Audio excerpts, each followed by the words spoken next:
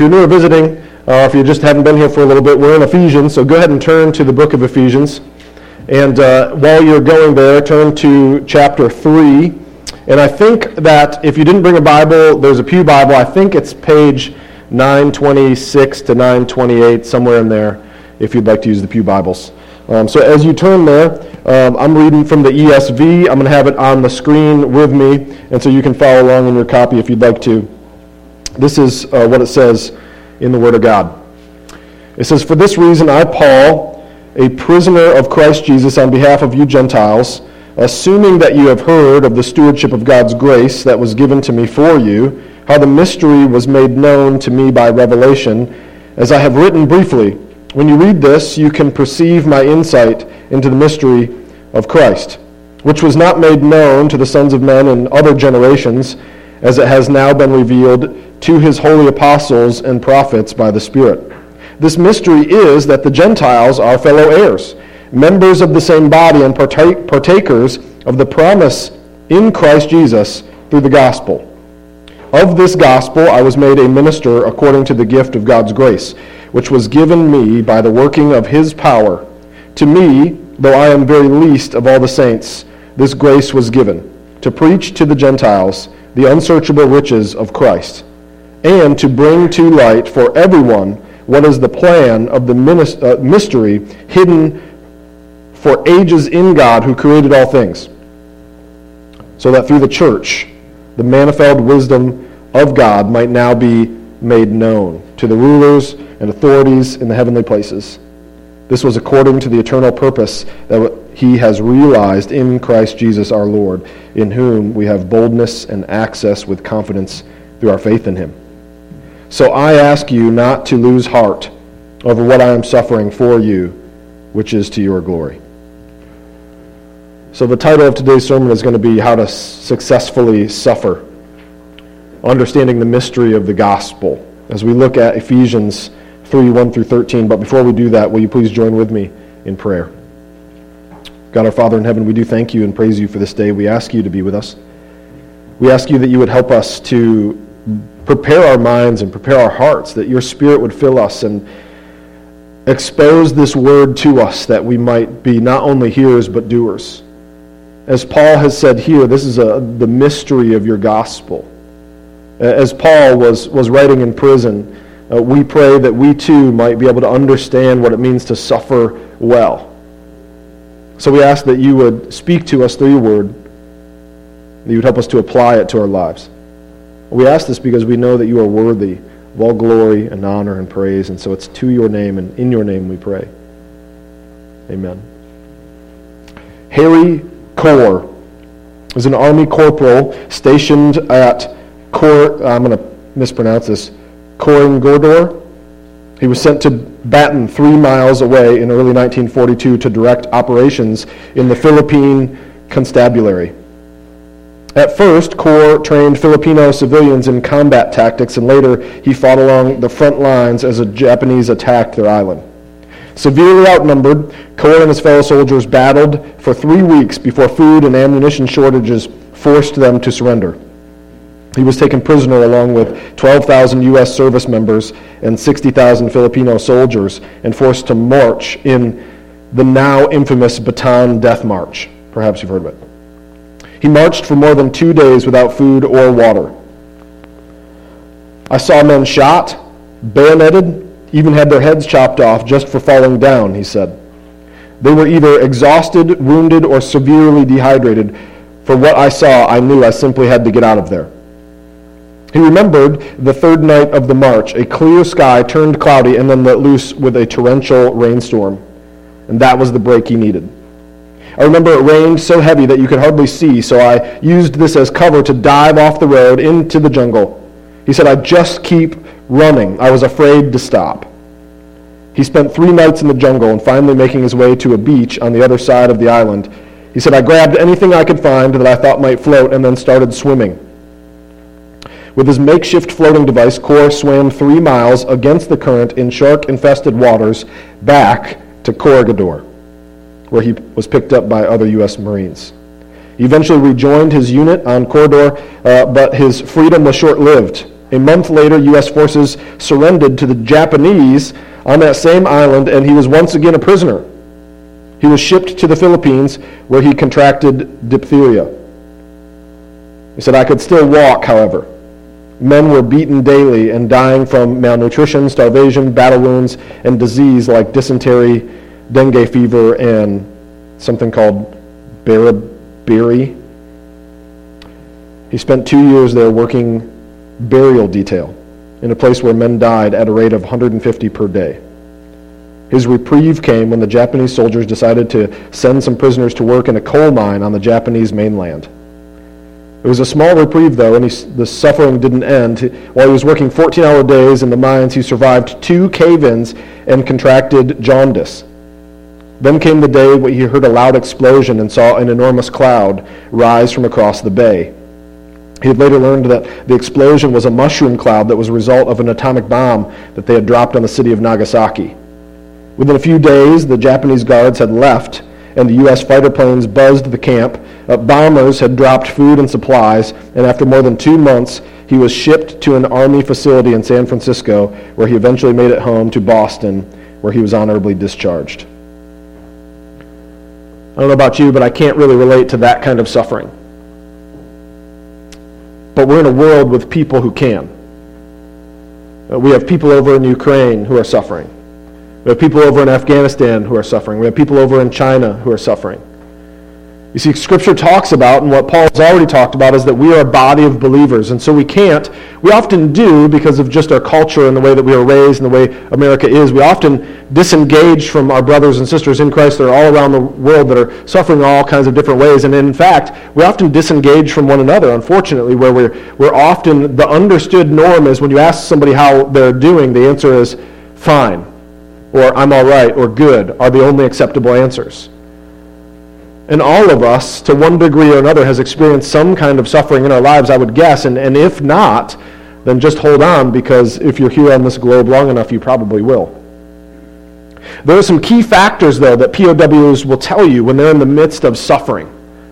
And Paul was a kind of POW. And so we can see these things that I'm going to take out of what I saw him write to the Ephesians there, and hopefully they matter for us to have successful suffering as we understand this mystery of the gospel. These things that we're going to talk about, there's 4 of them, and they're remembering who we are, that we're not alone, that we should never give up hope, and that eventually we can return with honor. And so the first point that I see in the text this morning is understanding the mystery of this gospel gives us a healthy view of ourselves. This gives us a healthy view of ourselves. If you have a copy of God's Word, you can read with me in Ephesians 3:1. "For this reason I, Paul, a prisoner of Christ, on behalf of you Gentiles." Or Ephesians 3:3. "How the mystery was made known to me by revelation, as I have written briefly." Or Ephesians 3:7-9. "Of this gospel I was made a minister according to the gift of God's grace, which was given to me by the working of his power. To me, though I am the very least of all the saints, and his grace was given to preach to the Gentiles the unsearchable riches of Christ, and to bring to light for everyone what is the plan of the mystery hidden in ages in God who created all things." You see, understanding the mystery of the gospel gives us a healthy view of ourselves. And that is something we often don't have in our culture today. We often hold ourselves in too high regard. I would never do that. Well, that's for those people. The gospel is for those sinners. Or sometimes we hold ourselves in too low of a regard. Well, God could never love me. God could never forgive me. If you had any idea what I did, then you wouldn't be telling me about this God who loves me. What we need is the Goldilocks view of ourselves. Not too hot, not too cold, but just right.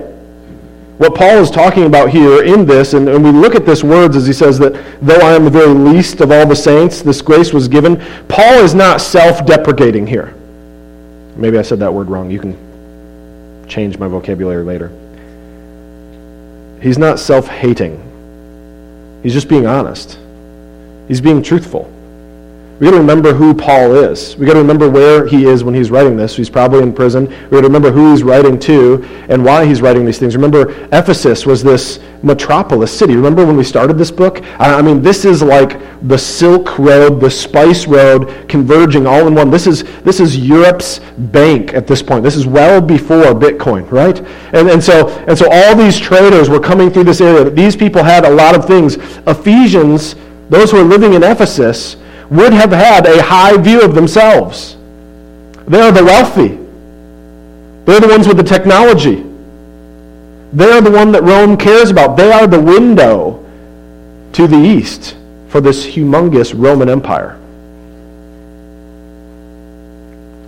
But in the same city of Ephesus were also those who thought low of themselves.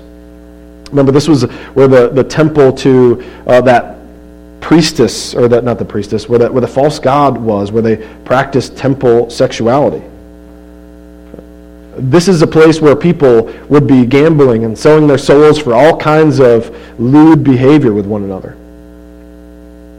This is a time and a time period where Paul knows, and he's going to explain to them, and he has before and he will again in this book so far, about the spiritual warfare that's going on. And so understanding the mystery of the gospel gives us a healthy view of ourselves. In Ephesians 3:1, he says here, I, Paul, am a prisoner of Christ Jesus. Not a prisoner of Rome, although that's where he was. Not a prisoner of the government, although that's who is holding him. Not a prisoner of his circumstances, right? He doesn't claim the victim here, although he was a victim. He's in Rome, in prison, completely innocent, chained day and night to a Roman guard. I don't know if we can understand that. But I'm guessing that over time, his ankle or his wrist, whatever was chained, would eventually be rubbed raw to the point of blistering and bleeding. And then over time, again, if long enough, that would heal and it would just have scar tissue there. Or if you've done any kind of repetitive things in your life, you know how you get calluses on your hands? Or think about calluses on your wrists or on your ankles because you're just chained up for so long with somebody. But he doesn't claim the victim here. Instead, what he says is he's a prisoner of Christ Jesus. He's a slave of the Most High God. He is on a mission, and he is there for a purpose. He is locked to this Roman soldier because, as we think, as scholars think, remember, being falsely accused of bringing a Gentile into this Holy of Holies, what we talked about, or into the inner temple area where they weren't supposed to go. And now this uproar, and then he gets arrested. You can read about it in Acts. And he has a healthy view of himself, Paul, the writer of the entire New Testament, and he says, who is it who gave him this revelation? Was this just because Paul is just brilliant? Is this because Paul is just such an eloquent speaker? No, he says, this mystery was made known to me by revelation. He gives all glory to God. And yet this is Paul, who has written the New Testament, who we are being fed today by his inspired word. How you, when you do your own personal devotional time, I mean, how many of the Pauline epistles do you just love and feed your soul upon? And he says here, I was made a minister according to the gift of God's grace. You see, understanding the mystery of the gospel gives us a healthy view of ourselves. And so then, as he writes in other places, in Peter 2, Romans 5:3, not only that, but we rejoice in our sufferings, knowing that suffering produces endurance. Why? Because he understands what his purpose is, what he's doing here, who put him there, and what the end result is. Because when we have an understanding of the gospel, holy God, sinful man, fully righteous, just, hates sin, without hope, dead in our trespasses and our sins, slave to bondage, child of Satan. Remember, he wrote this in Ephesians already. And as he has this proper understanding, he says, I can rejoice in my sufferings. 2 Corinthians 7:9, as it is, I rejoice not because you were grieved, but because you were grieved into repenting, for you felt a godly grief, so that you suffered no loss through us. See, he rightly sees this, and if you're a writer or a note taker, 1 Peter 1:3-7 is another section there. But he understands that when we suffer, it is not because God hates us. That's having a wrong view of ourselves, right? When we suffer, it is because we are being refined. Now, Paul is suffering because of persecution. But all suffering is refining. I know this because I had a colicky baby. And you may think that that's not a big deal, but you don't know my colicky baby. Before I had Rowan, I used to think it was ridiculous that people would ever shake their babies for any reason. I did not understand that. I thought that was absolutely evil, and then I had Rowan. And then I was like, I get it. Now, praise be to God that I did not shake Rowan, at least not much, right, Rowan? No. But as a seminary student, I remember sitting on the couch and saying this to God. I'm here for you. Why did you give me this? I'm just being honest. I had an unhealthy view of myself. My colicky child, through going to school full-time and working 2 full-time jobs to pay those bills and then still volunteering at a church, and I'm not saying this to brag, all of that stress that we have on our lives is refining. It was producing more of Christ's character in me, and the same can be said of you. And so a healthy view of ourselves by the gospel helps us, as I said the first thing, remember who you are. Remember who you are. Secondly, understanding the mystery of the gospel gives us a heart for others. Ephesians 3, 1 and 2. Again, for this reason. For what reason? For the furtherance of the gospel to the Gentiles. For this reason, I, Paul, a prisoner of Christ Jesus, on behalf of you Gentiles, assuming that you have heard of the stewardship of God's grace that was given to me for you, Paul says. And then if you jump down at the end of Ephesians 3, verse 13 there, so I ask you not to lose heart over what I am suffering for you, which is for your glory. Can you hear the pastoral heart Paul has? Paul's in prison. Before this, Paul was beaten. He was flogged. Remember, if you read through Acts, I was shipwrecked. I was bitten by snakes. I was busted up by people. I was persecuted. I was ran out of towns. I was starved. I was all these things. And now he's in prison at Rome. And he says, what I really care about is that you're not dismayed by this. What I really care about is not my suffering. What I really care about is your understanding of this and the way that this is going to affect you. Paul has a heart for others, because he understands the gospel. Paul understands the glory of the grace that he was given, and so therefore he is able to humble himself and pour himself out, as he had said, as a drink offering for others. He says, I may be a prisoner of Christ Jesus, but I'm doing this for you. I submit myself to this for you. I have the stewardship of God's grace that was given to me. The reason I preach, the reason I teach, the reason I go around all these things, the way that I do what I do is for you. And I'm suffering for you, which is for your glory. You see, greater love has none than this, that somebody lay down his life for his friends. Jesus came to serve. Jesus came to save. And then he tells his apostles, he tells his disciples, hey, go about into the world and teach them to obey all the things that I have commanded you. And what were they? Love God with all your heart, soul, mind, and strength, and love your neighbor as yourself. And so understanding the mystery of the gospel not only reminds us of who we are, gives us a proper view of ourselves, but it gives us a heart for others.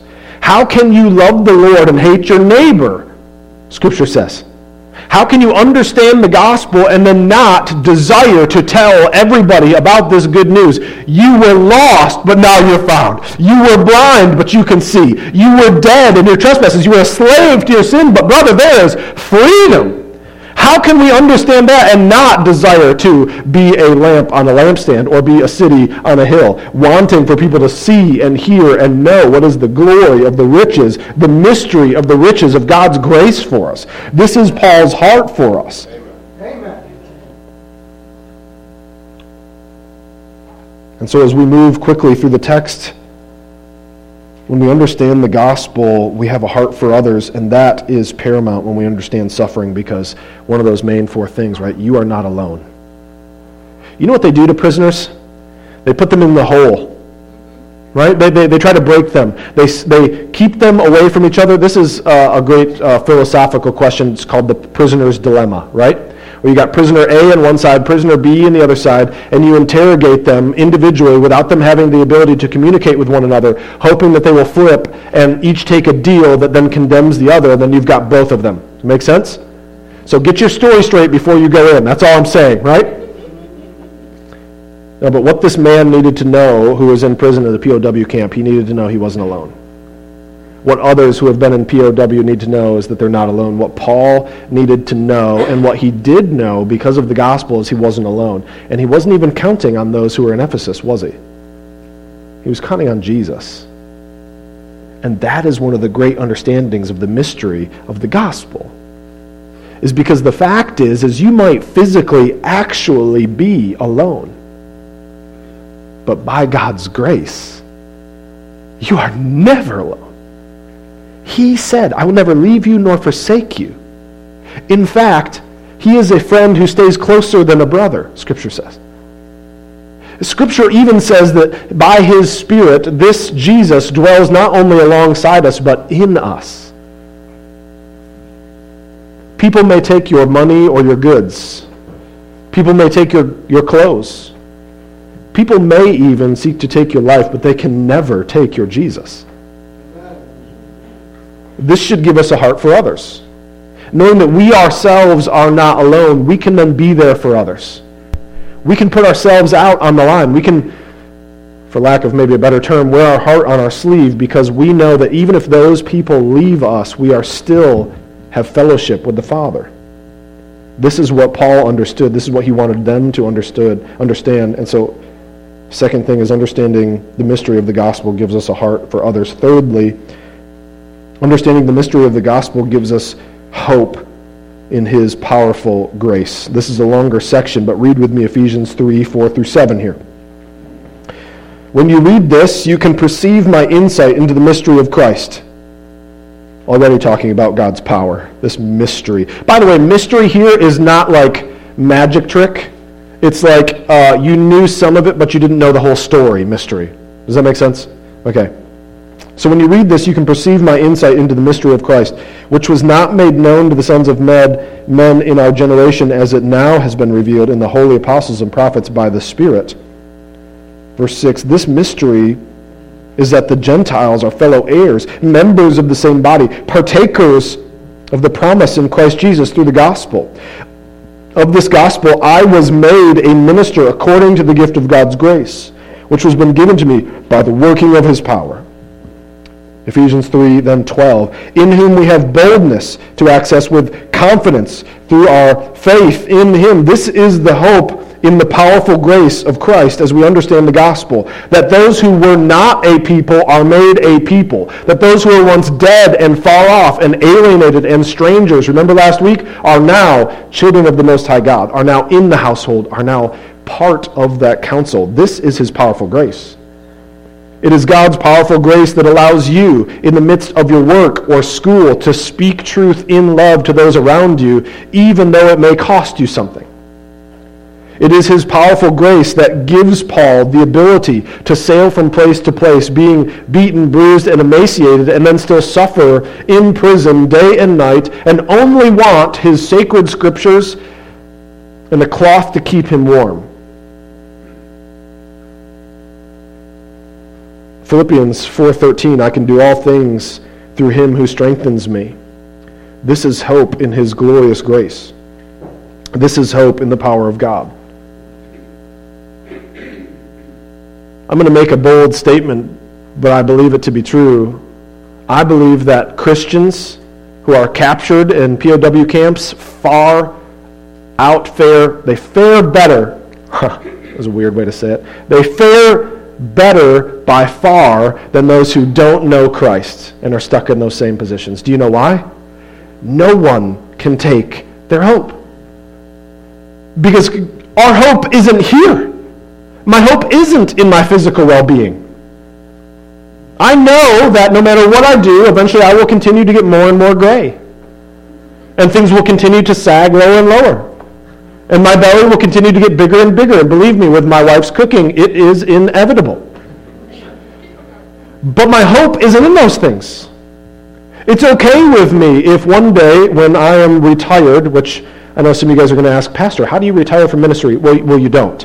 In fact, I hope, side note, we're going to chase this rabbit for a minute. It is my prayer that if I ever end up in an old folks home, which I probably will someday, and even if my mind is completely gone, that I am the crazy guy walking around telling everybody about Jesus still. That's my hope, and that's my prayer.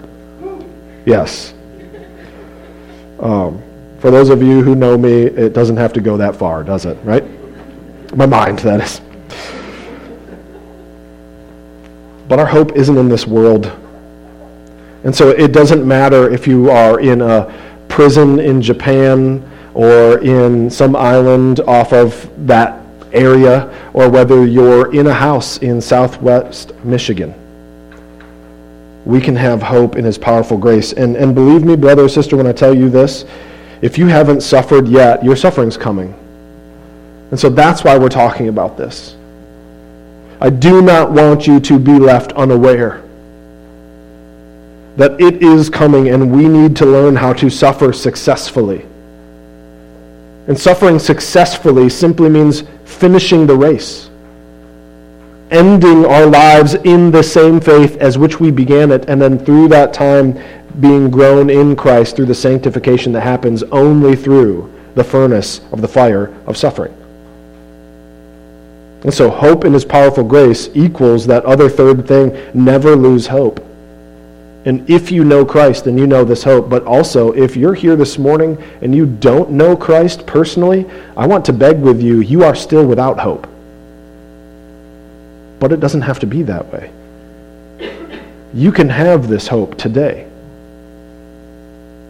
That is the mystery of this gospel.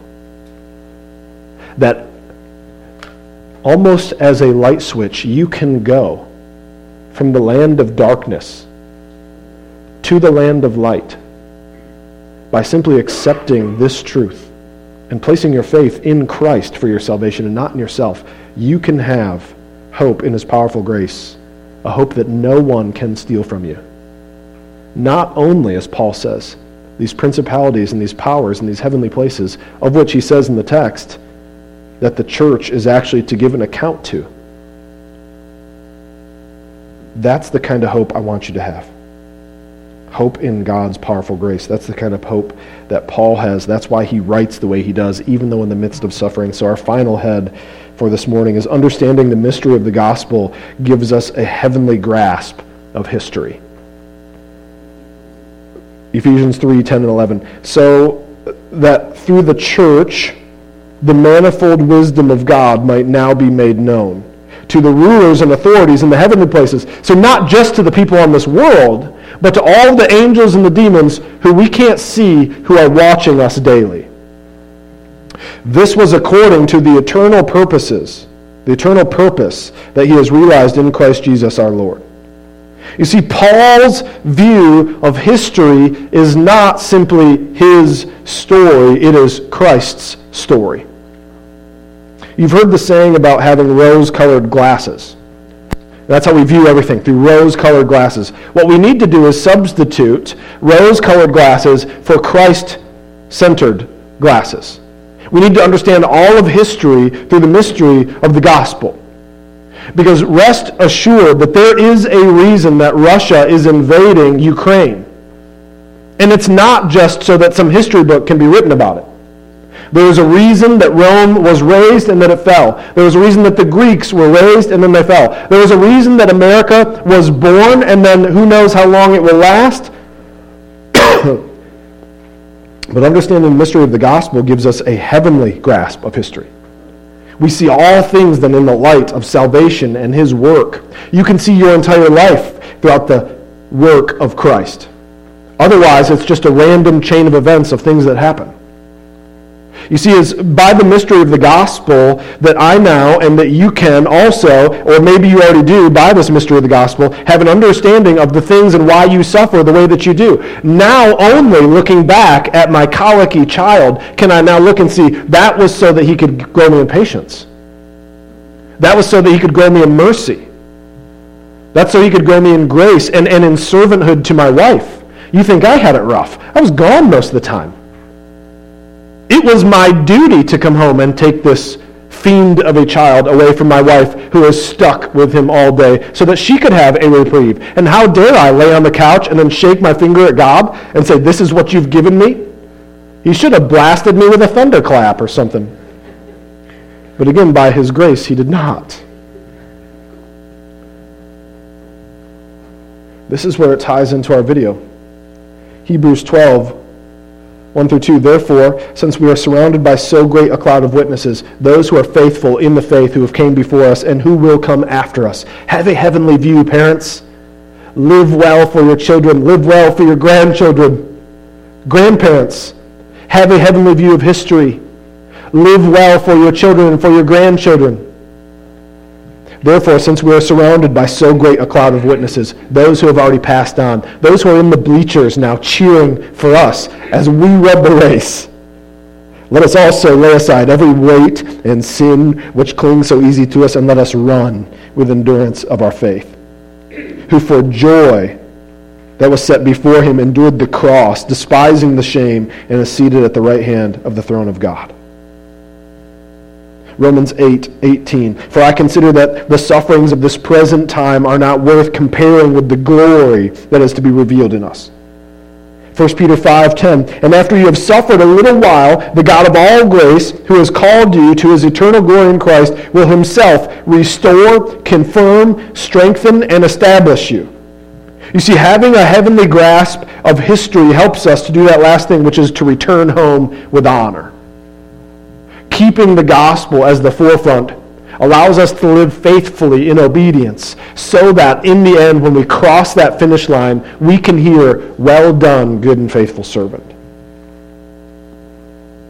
I want to share with you the military code of conduct. And so I'm going to read this. You can read along with me. It's on the screen here. Article 1. I am an American, fighting in the forces which guard my country and our way of life. I am prepared to give my life in their defense. Article 2. I will never surrender my own free will. If in command, I will never surrender the members of my command while they still have the means to resist. Article 3. If I am captured, I will continue to resist by all means available. I will make every effort to escape and to aid others to escape. I will accept neither parole nor special favors from the enemy. Article 4, there's 6 of these, by the way, in case you're wondering. If I become a prisoner of war, I will keep faith with my fellow prisoners. I will give no information or take part in any action which might be harmful to my comrades. If I am a senior, I will take command. If not, I will obey the lawful orders of those appointed over me, and I will back them up in every way. Article 5. When questioned, should I become a prisoner of war, I am required to give name, rank, service number, and date of birth. I will evade answering further questions to the utmost of my ability. I will make no oral or written statements disloyal to my country and its allies or harmful to their cause. Article 6, finally. I will never forget that I am an American, fighting for freedom, responsible for my actions, and dedicated to the principles which has made my country free. I will trust in my God and in the United States of America.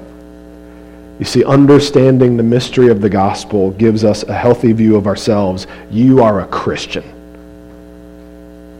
Remember who you are. Gives us a heart for others. You are not alone. Understanding this mystery of the gospel gives us hope in his powerful grace. So therefore, never give up. Never surrender. And understanding this mystery of the gospel gives us a heavenly grasp of history. Understand that this is not your home. You will be freed and you will go to be with him. And so, return with honor. That is how you successfully suffer. Let's pray. God our Father, your Spirit within us cries out to you as Father. And as you have told us in Paul that it is by suffering that we are so proved to be heirs of this promise. And so also